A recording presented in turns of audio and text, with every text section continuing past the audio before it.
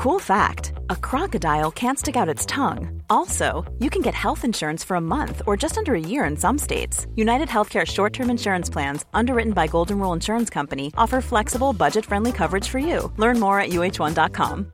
When you make decisions for your company, you look for the no-brainers. And if you have a lot of mailing to do, Stamps.com is the ultimate no-brainer. It streamlines your processes to make your business more efficient, which makes you less busy.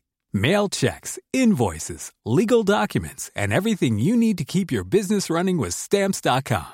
Seamlessly connect with every major marketplace and shopping cart. Schedule package pickups and see your cheapest and fastest shipping options from different carriers, with rates up to 89% off USPS and UPS rates. And with the Stamps.com mobile app, you can take care of mailing and shipping wherever you are. Make the same no-brainer decision as over 1 million other businesses with Stamps.com. Sign up with code PROGRAM for a 4-week trial, plus free postage and a free digital scale. No long-term commitments or contracts. That's Stamps.com.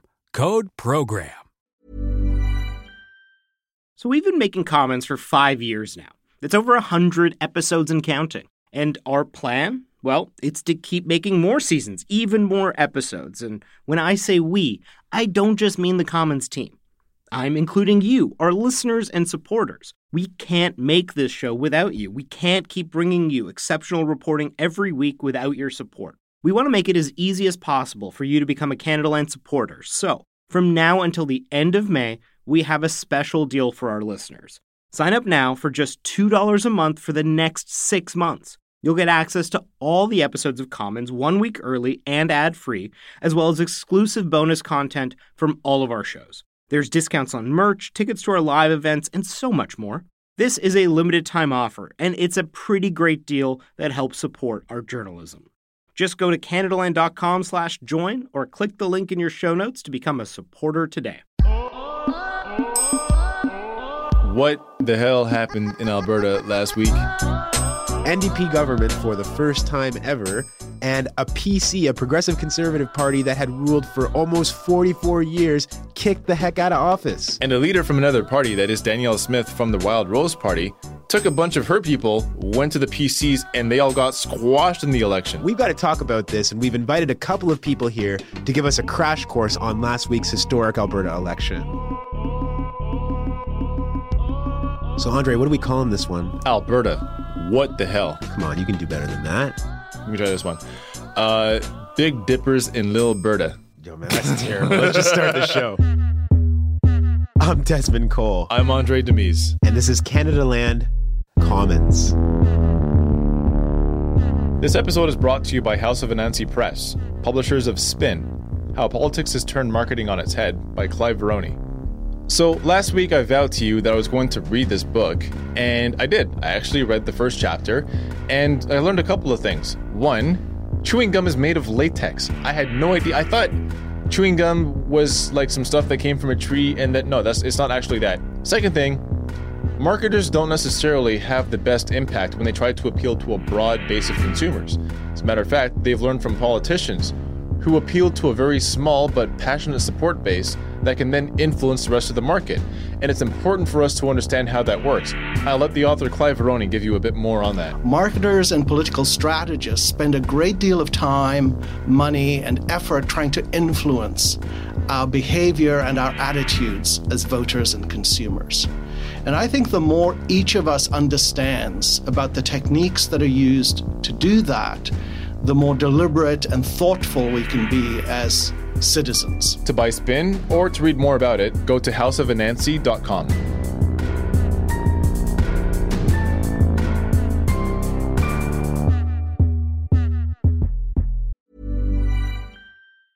Many of us have those stubborn pounds that seem impossible to lose, no matter how good we eat or how hard we work out. My solution is PlushCare. PlushCare is a leading telehealth provider with doctors who are there for you day and night to partner with you in your weight loss journey. They can prescribe FDA-approved weight loss medications like Wegovy and Zepbound for those who qualify. Plus, they accept most insurance plans. To get started, visit plushcare.com/weightloss. That's plushcare.com/weightloss. Let's get right into it. So we have totally maxed out the tech limits of the Canadaland studio here. We've got two people on the line. First is Melanie Thomas. She teaches poli-sci at the University of Calgary. Somehow she ended up on this show. Okay, Melanie, we were checking out your RateMyTeacher.com reviews online. One person said, you need a thick skin to be in her class. So are you going to take it easy on us here? Are we going to be all right? So to qualify on that, I teach research methods, which I think is the most difficult class at every university in any program for students to wrap their heads around. And so it's really much more the material that I end up getting assigned to teach than me myself. So I'm sure we'll be fine. Okay, so it's not just you being a hard ass. Well, I mean, I am a hard ass, but I'm a kind hard ass while I'm at it. All right. So Desmond will be handling your questions. We also have here Drew Brown, coming to us from Edmonton. Drew is a writer and political theory PhD student. He recently wrote an article for Vice that they called A Guide to the Perplexed, which could be an alternate title for this show. Hi, Drew. Hey, what's up? Now, Drew, you're from Newfoundland, right? Yes, that is correct. And why are we listening to a Newfie tell us about Alberta politics? Well, I mean, we could also ask, why are we listening to two guys from Toronto talk about Alberta politics? That's true. Yeah, I mean, fair question. It's funny, you know, they always told me that if I stayed in school that I wouldn't end up working in Alberta, and yet here I am working at school in Alberta. So, yeah. I mean, I've always had a long-standing interest in Canadian politics anyway. I've been writing for papers back home about provincial and federal issues, and it just so happens that I came to Alberta at what turned out to be a very exciting time in Alberta political history. So the first question I got to ask, because I'm pretty sure a lot of us are wondering this, how is it that a party that was in power for almost a half century, how did it lose steam and get dumped so quickly? 44 years is a really long time, I mean, for any government to be in power. And in order to sort of maintain that without, you know, in a democratic system without straight up becoming, you know, a literal one-party state, the party needs to constantly sort of reinvent itself. And they've sort of been missing that magic touch and have been sort of progressively been seen as more out of touch and more like as if they actually were this oligarchic setup that they have always been accused of being. And in 2012, I think they were ready to give him the boot. The problem is just that the main alternative, the Wild Rose Party, the closer look that they took at this party, the less comfortable they were electing them as an alternative to government. Just a quick question. What was wrong with the Wild Rose Party? The Wild Rose Party is sort of an extremely right-wing party by Canadian standards, you know, and especially I think in the last few days of the campaign, everything sort of started to come apart. They sort of unearthed these, you know, like old blog posts and old statements from people. You had one guy writing about how like all gays are destined for the lake of fire because God has decreed that it's sinful and horrible. And then you had another guy that said something that could be like vaguely construed as racist. I don't really remember the specifics of this, but I remember that sort of what happened. White privilege guy.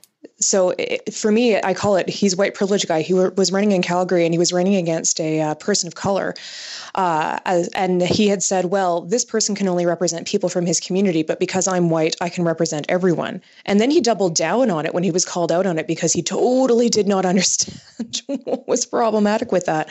And I think the key with those is that Danielle Smith as leader sanctioned neither of those candidates. And then she turned around and said, I think that climate change might not exist. So the Wild Rose gave voters 3 really good reasons to walk away from them towards the end of the 2012 campaign. So progressive conservative leader Jim Prentice, he did an interesting thing. He called the election in 2015 a year before he really needed to. And he did that by bringing in a budget, saying, here's our budget for Alberta. Let's have an election and see what the people think about it. How did people respond to Prentice calling the election early? Melanie, we'll go to you first on this. And how did they respond to his budget? So in order to understand how Albertans responded to things that happened in March, you have to go back to December. In December, the Wild Rose floor crossing was orchestrated. So this is when leader of the official opposition, Danielle Smith, crosses over to the Progressive Conservative Party. From the Wild Rose Party, right? From the Wild Rose, right? So this is, and it was organized like a corporate takeover. So all of the discussions were held closed doors, and then it was presented with 2 bright smiling faces at a news conference. And I think Albertans were like, hey, wait a minute. And sorry to interrupt, but was it just the party leader, or how did that work? It was Danielle Smith as party leader and as leader of the official opposition. And she took, I think, 9 of her caucus with her. So when Albertans were presented with that, we were like, hold on, that's something we've not seen before. Then we have this budget consultation where the Premier tells Albertans to look in the mirror, i.e., it's not my fault, Jim Prentice says, that we're in trouble because I wasn't here. But you guys kept electing us, so you guys need to look in the mirror, Albertans, and, stop asking for public services because we have no money. Just by way of history, Alberta has had a pretty substantial infrastructure debt since the Klein era that governments have simply just kept kicking down the road. Sorry, I'm going to have to jump in here really quickly, but you're talking about infrastructure debt. But what are you referring to when you talk about that? So I'm talking about classrooms and schools that aren't big enough to handle the number of children that need to go to school. I'm talking about hospitals that don't have enough beds or staff. We've got more cars on the roads, more people on the buses, in the LRT in systems in both Edmonton and Calgary. So just too many people for the existing space. And I mean, this has been a looming problem. We knew that this was a problem back in the early 2000s, and there's been no systematic plan to address this, right?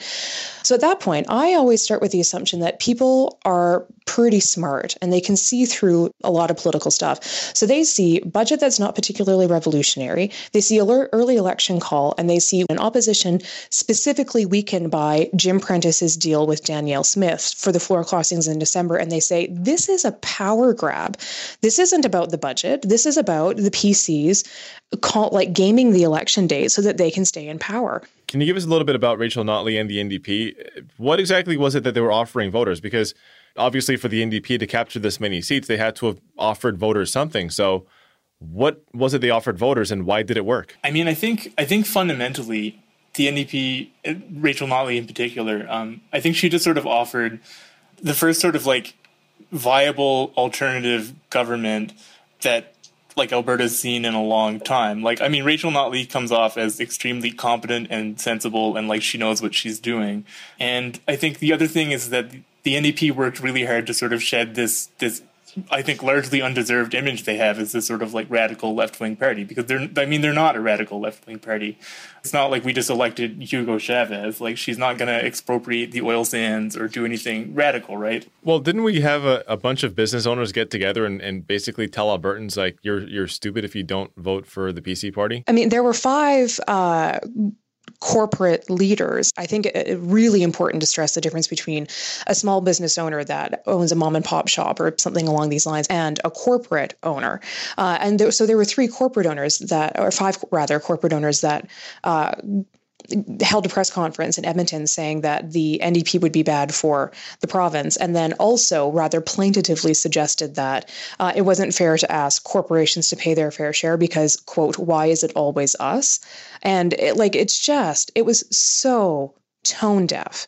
It was a complete misread of where the public actually was. It completely denies the idea that Alberta is a populist place. And I almost hate to do this to you, but what does that mean? So populism is the idea that the grassroots ought to be empowered. So this is why you have this kind of weird thing in Alberta where you can see some people saying, I can't decide between the NDP and the Wildrose, but I'm going to vote for one of them. And if you just look at ideology, people would be like, hey, wait, that makes no sense. But if you think about it in terms of populism, the idea of I want the grassroots empowered, I want the regular person empowered, and I want the big elites to be disempowered a little bit, and then it makes perfect sense. The question then says, if you want populism, the question is, which strain do you want? The one that leans left or the one that leans right? Drew, you kind of talked before about this notion of an overreaction to an NDP government being brought in Alberta. We've got a clip from a woman named Paula Simons, who's at the Edmonton Journal. She was talking on CBC recently about this idea of who exactly supported the NDP. And I want you to give a listen to what she had to say and react to it. Here's Paula Simons. What's important to remember is that this is not Thomas Mulcair's NDP. This is Rachel Notley's NDP. And she got a lot of support from people who work in the oil and gas sector, unionized workers in particular. So it's not as though an NDP government under Rachel Notley can afford to shut down the oil sands and turn off the pipelines. What she might be able to do is to help Alberta get some social license to develop its resources. I mean, I think that no elected premier ever now or in the future in Alberta is ever going to like deliberately go in and shut down any oil producing capacities or any of the oil sands work or anything of that nature. Like, that's just not going to happen. It's the economic engine of the province, for better or for worse. That's just how it is. Or maybe to put it in Vice.com terms, you're never going to see BC try to shut down the marijuana industry.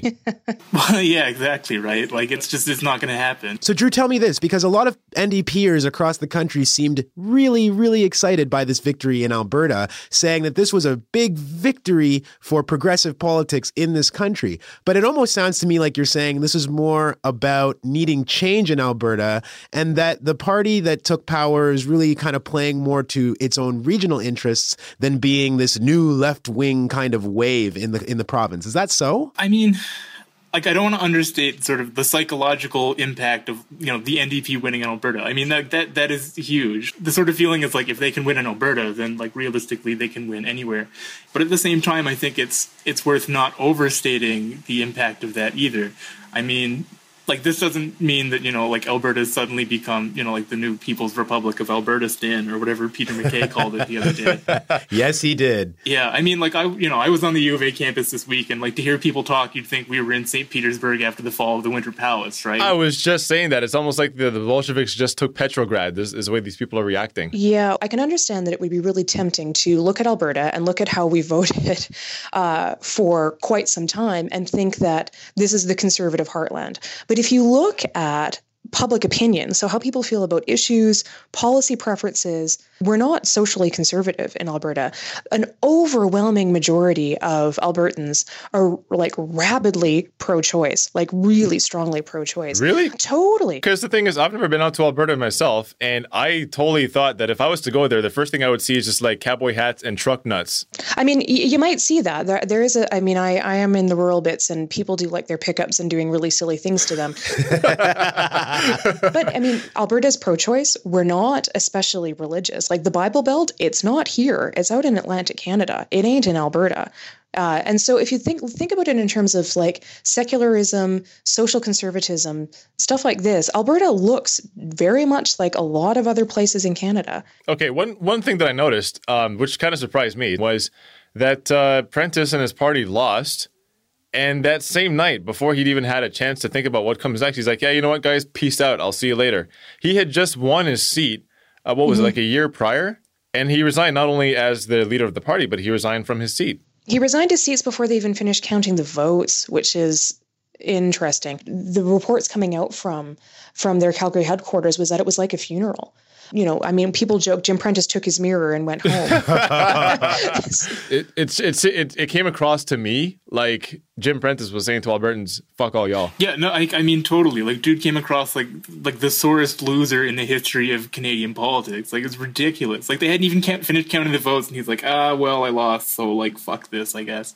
Like, I mean, forget about job as the party leader. Like, he's elected as an MLA to represent people's interests, and I guess clearly he didn't give a shit. Drew, something really unprecedented has happened with the NDP caucus, that is the members of the NDP's government, which is that they are almost 50% women. Can you talk about the significance of that and how that looks compared to the rest of the country? I think it's really significant. Drew, I'm just going to stop you, okay? Yeah. I just happen to notice that Desmond asked the guy in this conversation. I mean, there's only one woman in this conversation. Yeah. And he asked you. Okay, so I'm going to shut you up for a second. No problem, please. Okay, so welcome to Canada Land, everyone. I just got schooled. Melanie, would you mind offering your take? Right. I had to admit my first thought was but I'm the gender and politics scholar. What? So here's the thing. The NDP has had a nomination policy on its books since 1984 that says that they are to run a candidate slate that is 50% men and 50% women, and that they are supposed to run more women in seats where they stand a good chance of winning. The Alberta NDP did it. And they won. And so for me, this says that if parties want to run a slate that's got a lot of women on it, they can do it. They just have to make a point of recruiting the women to do that. And that's what the Alberta NDP did. And guess what? Voters in Canada don't discriminate against women at the ballot box. We can find no evidence for this. So voters in Canada will vote for women. for elected positions. And they do in large numbers. Melanie, let me ask you a follow-up now that I have egg all over my face, which is that although almost 50% of the NDP caucus are women, there is only about 30% of the entire legislature that's women. So I guess I have some egg on my face here, but don't the other parties really look bad? The fact that they were basically not able to elect any women and that they're dragging down that percentage badly of women who were elected in this historic event. Here's the thing. What is it? We have 87 seats in the Alberta legislature, which means that you basically need to find just over 40 qualified women across the province. So the idea that there aren't 40 qualified women who would make good elected representatives in Alberta is just ludicrous. So the issue is not that the women aren't there. The issue is that political parties actually have to go out and find them and convince them to run. Absolutely. Which the NDP did. I'm going to ask you guys one question, and Drew, I'll put this one over to you. What is one takeaway that you'll have from this election? What is one thing that you're going to remember? I mean, other than the experience of like physically being in a packed bar full of people when they announced that the NDP won a majority, like, which was like, holy shit. Yeah, I mean, I think the main takeaway is that governments just can't get complacent. You can't run a province like a business. People in Alberta want a government where it seems like regular people actually have like an input in how the province runs. And Melanie, what about you? What's the big story, memory, takeaway that you have from this election? I mean, for me, actually, the biggest takeaway thing would just be that Rachel Notley sparkled. It was incredible. It was really lovely to see a campaign that was run that competently and to see a leader that just rose to the occasion and exceeded expectations. It's the sort of thing that actually inspires hope, which sounds a bit hokey, but I have to admit, looking at how that went, it's just kind of like, I have a new appreciation for how people felt when Barack Obama got elected, because it actually is I can have a bit of hope about how politics are going to go down here now because Rachel Notley. It's kind of nice. All right, so we heard what Drew and Melanie had to say about the Alberta election. Andre, I was listening to what you had to say. You know, I'm from Red Deer, Alberta, like born in Red Deer. So I don't know, these stereotypes that you had about our people, I'm not sure where that was coming from, man. I was just addressing some misconceptions that people might have about what Alberta is or isn't. That's why I was asking. So you were playing dumb. I just knew what I've been told on television, which is that Alberta is a very socially conservative place. Its politics are beholden to big business, and its people are okay with that. Something that really, really stood out for me in this conversation was the whole piece about Danielle Smith crossing the floor and taking a whole bunch of Wild Rose people with her, basically after being like, you know what, we can't beat this government, and that's why we were elected, so we might as well join them. That just shocked the shit out of me, man. Womp, womp. Didn't work out too well for her, did it? No, because neither she nor any of the MLAs that did that actually got reelected this time. They were all either defeated in nominations or on election night. Yeah, so I guess that goes to show, you know, if you can't beat them, well, figure out another way to beat them. Don't join them because you might get turfed. Turfed hard, man. I almost feel like we could do an entire episode on crossing. You know, that's a good idea. That's a good idea. We should actually do an episode on crossing the floor. We should do an episode on crossing the floor, Andre. You know, I just think that this is really interesting because for whatever anyone has to say about the NDP, and there has been a lot of fear-mongering, particularly among business types, about what this means now for the province. Hey, hang on. I'm a business type myself, yes. All right? Not all of us are bad people. Not all of us think that the country's going to come crashing down around our knees. Hashtag not all business people. Hashtag yes, all men. Mr. Calls on the dude in the conversation. All right, you're not going to let me live that down. No, eh? I'm never going to let you live this one down. That was like classic Desmond. Oh, look at me, Mr. Social Justice out here. Lady in the conversation. Incredibly knowledgeable. Knows more than like all of us put together. Let me just call in the other guy. What I'm trying to say here is that not all of us business people think that this country is going to be like brought to a flaming crashing end because the NDP got elected in Alberta. I think having a higher corporate tax to be able to subsidize, you know, new families who have just moved into the province to improve infrastructure, that's not a bad thing because you want your employees to be happy.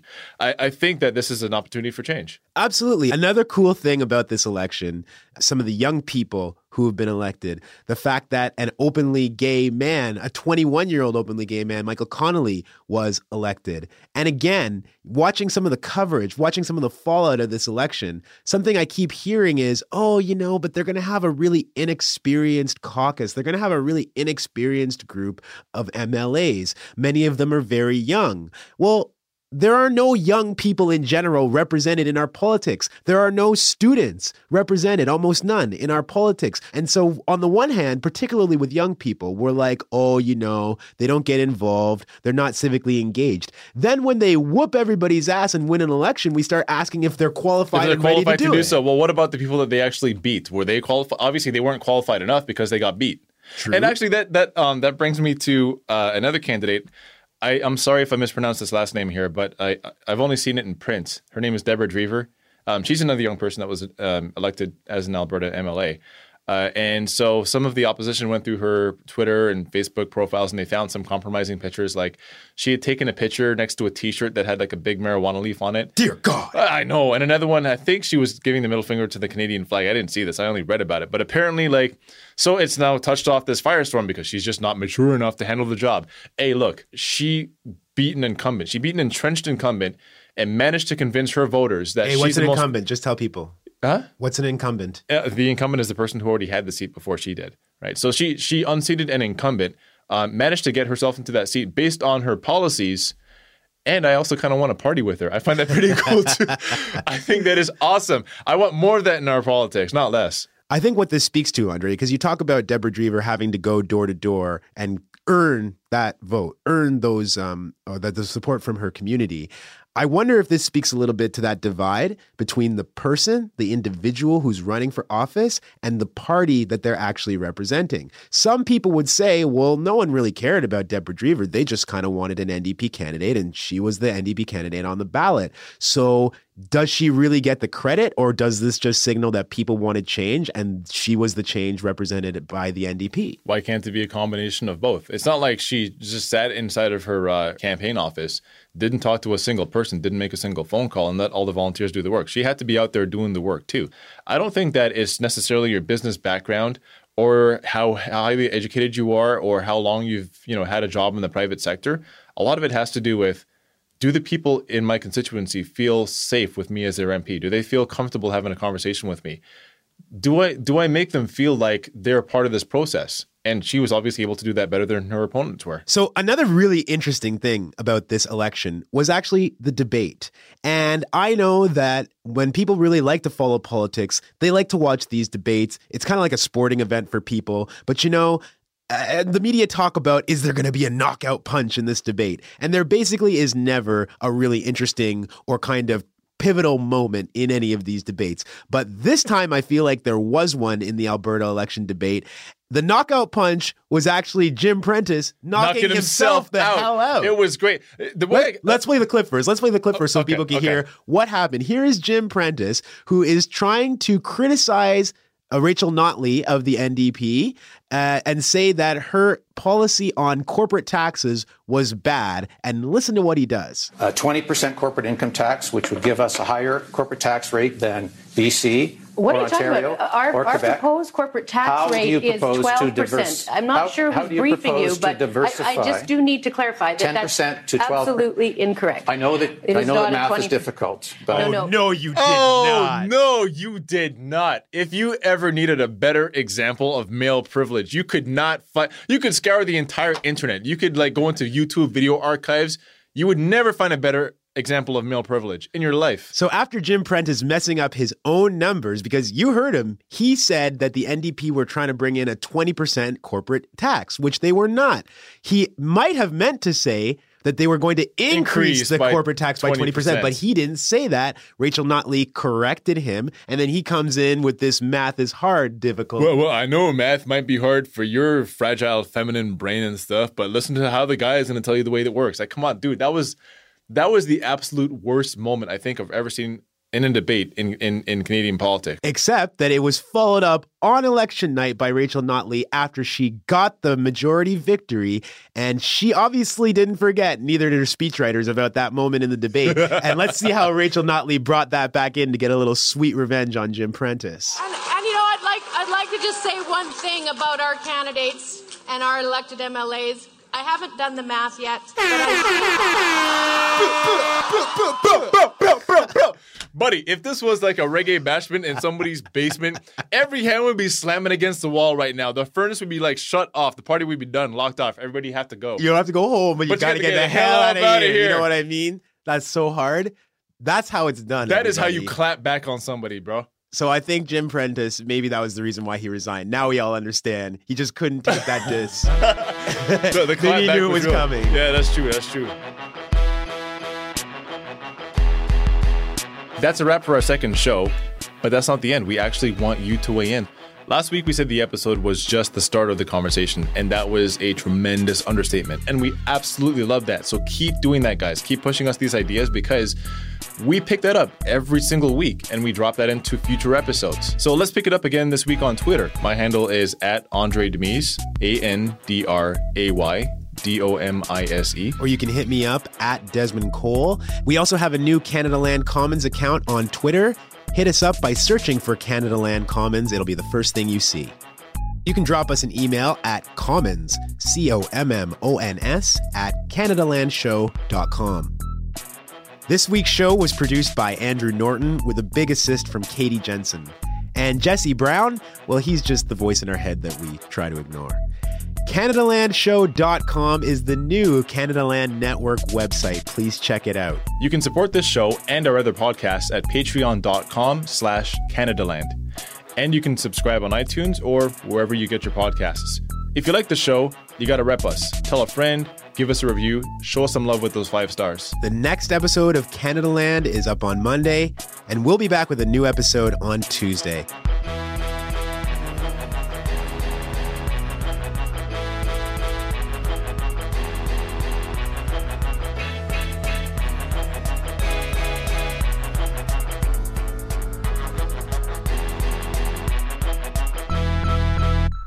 Do you have anything to say to Mr. Harper, Prime Minister Harper?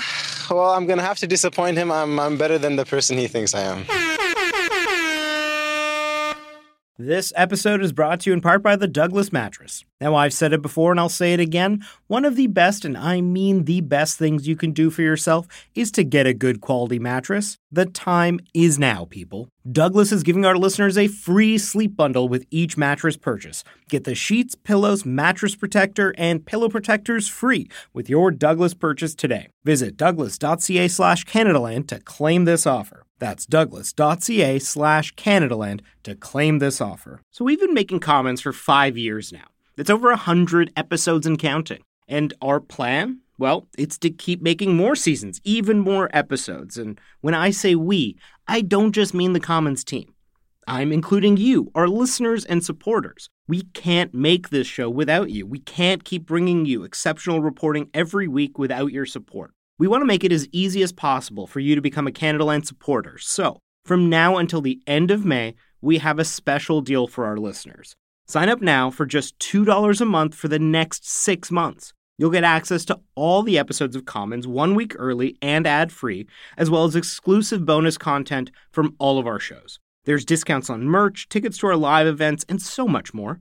This is a limited time offer, and it's a pretty great deal that helps support our journalism. Just go to CanadaLand.com/join or click the link in your show notes to become a supporter today. Even when we're on a budget, we still deserve nice things. Quince is a place to scoop up stunning high-end goods for 50 to 80% less than similar brands.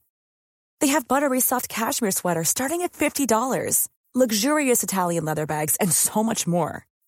Plus, Quince only works with factories that use safe, ethical, and responsible manufacturing. Get the high-end goods you'll love without the high price tag with Quince. Go to quince.com/style for free shipping and 365-day returns.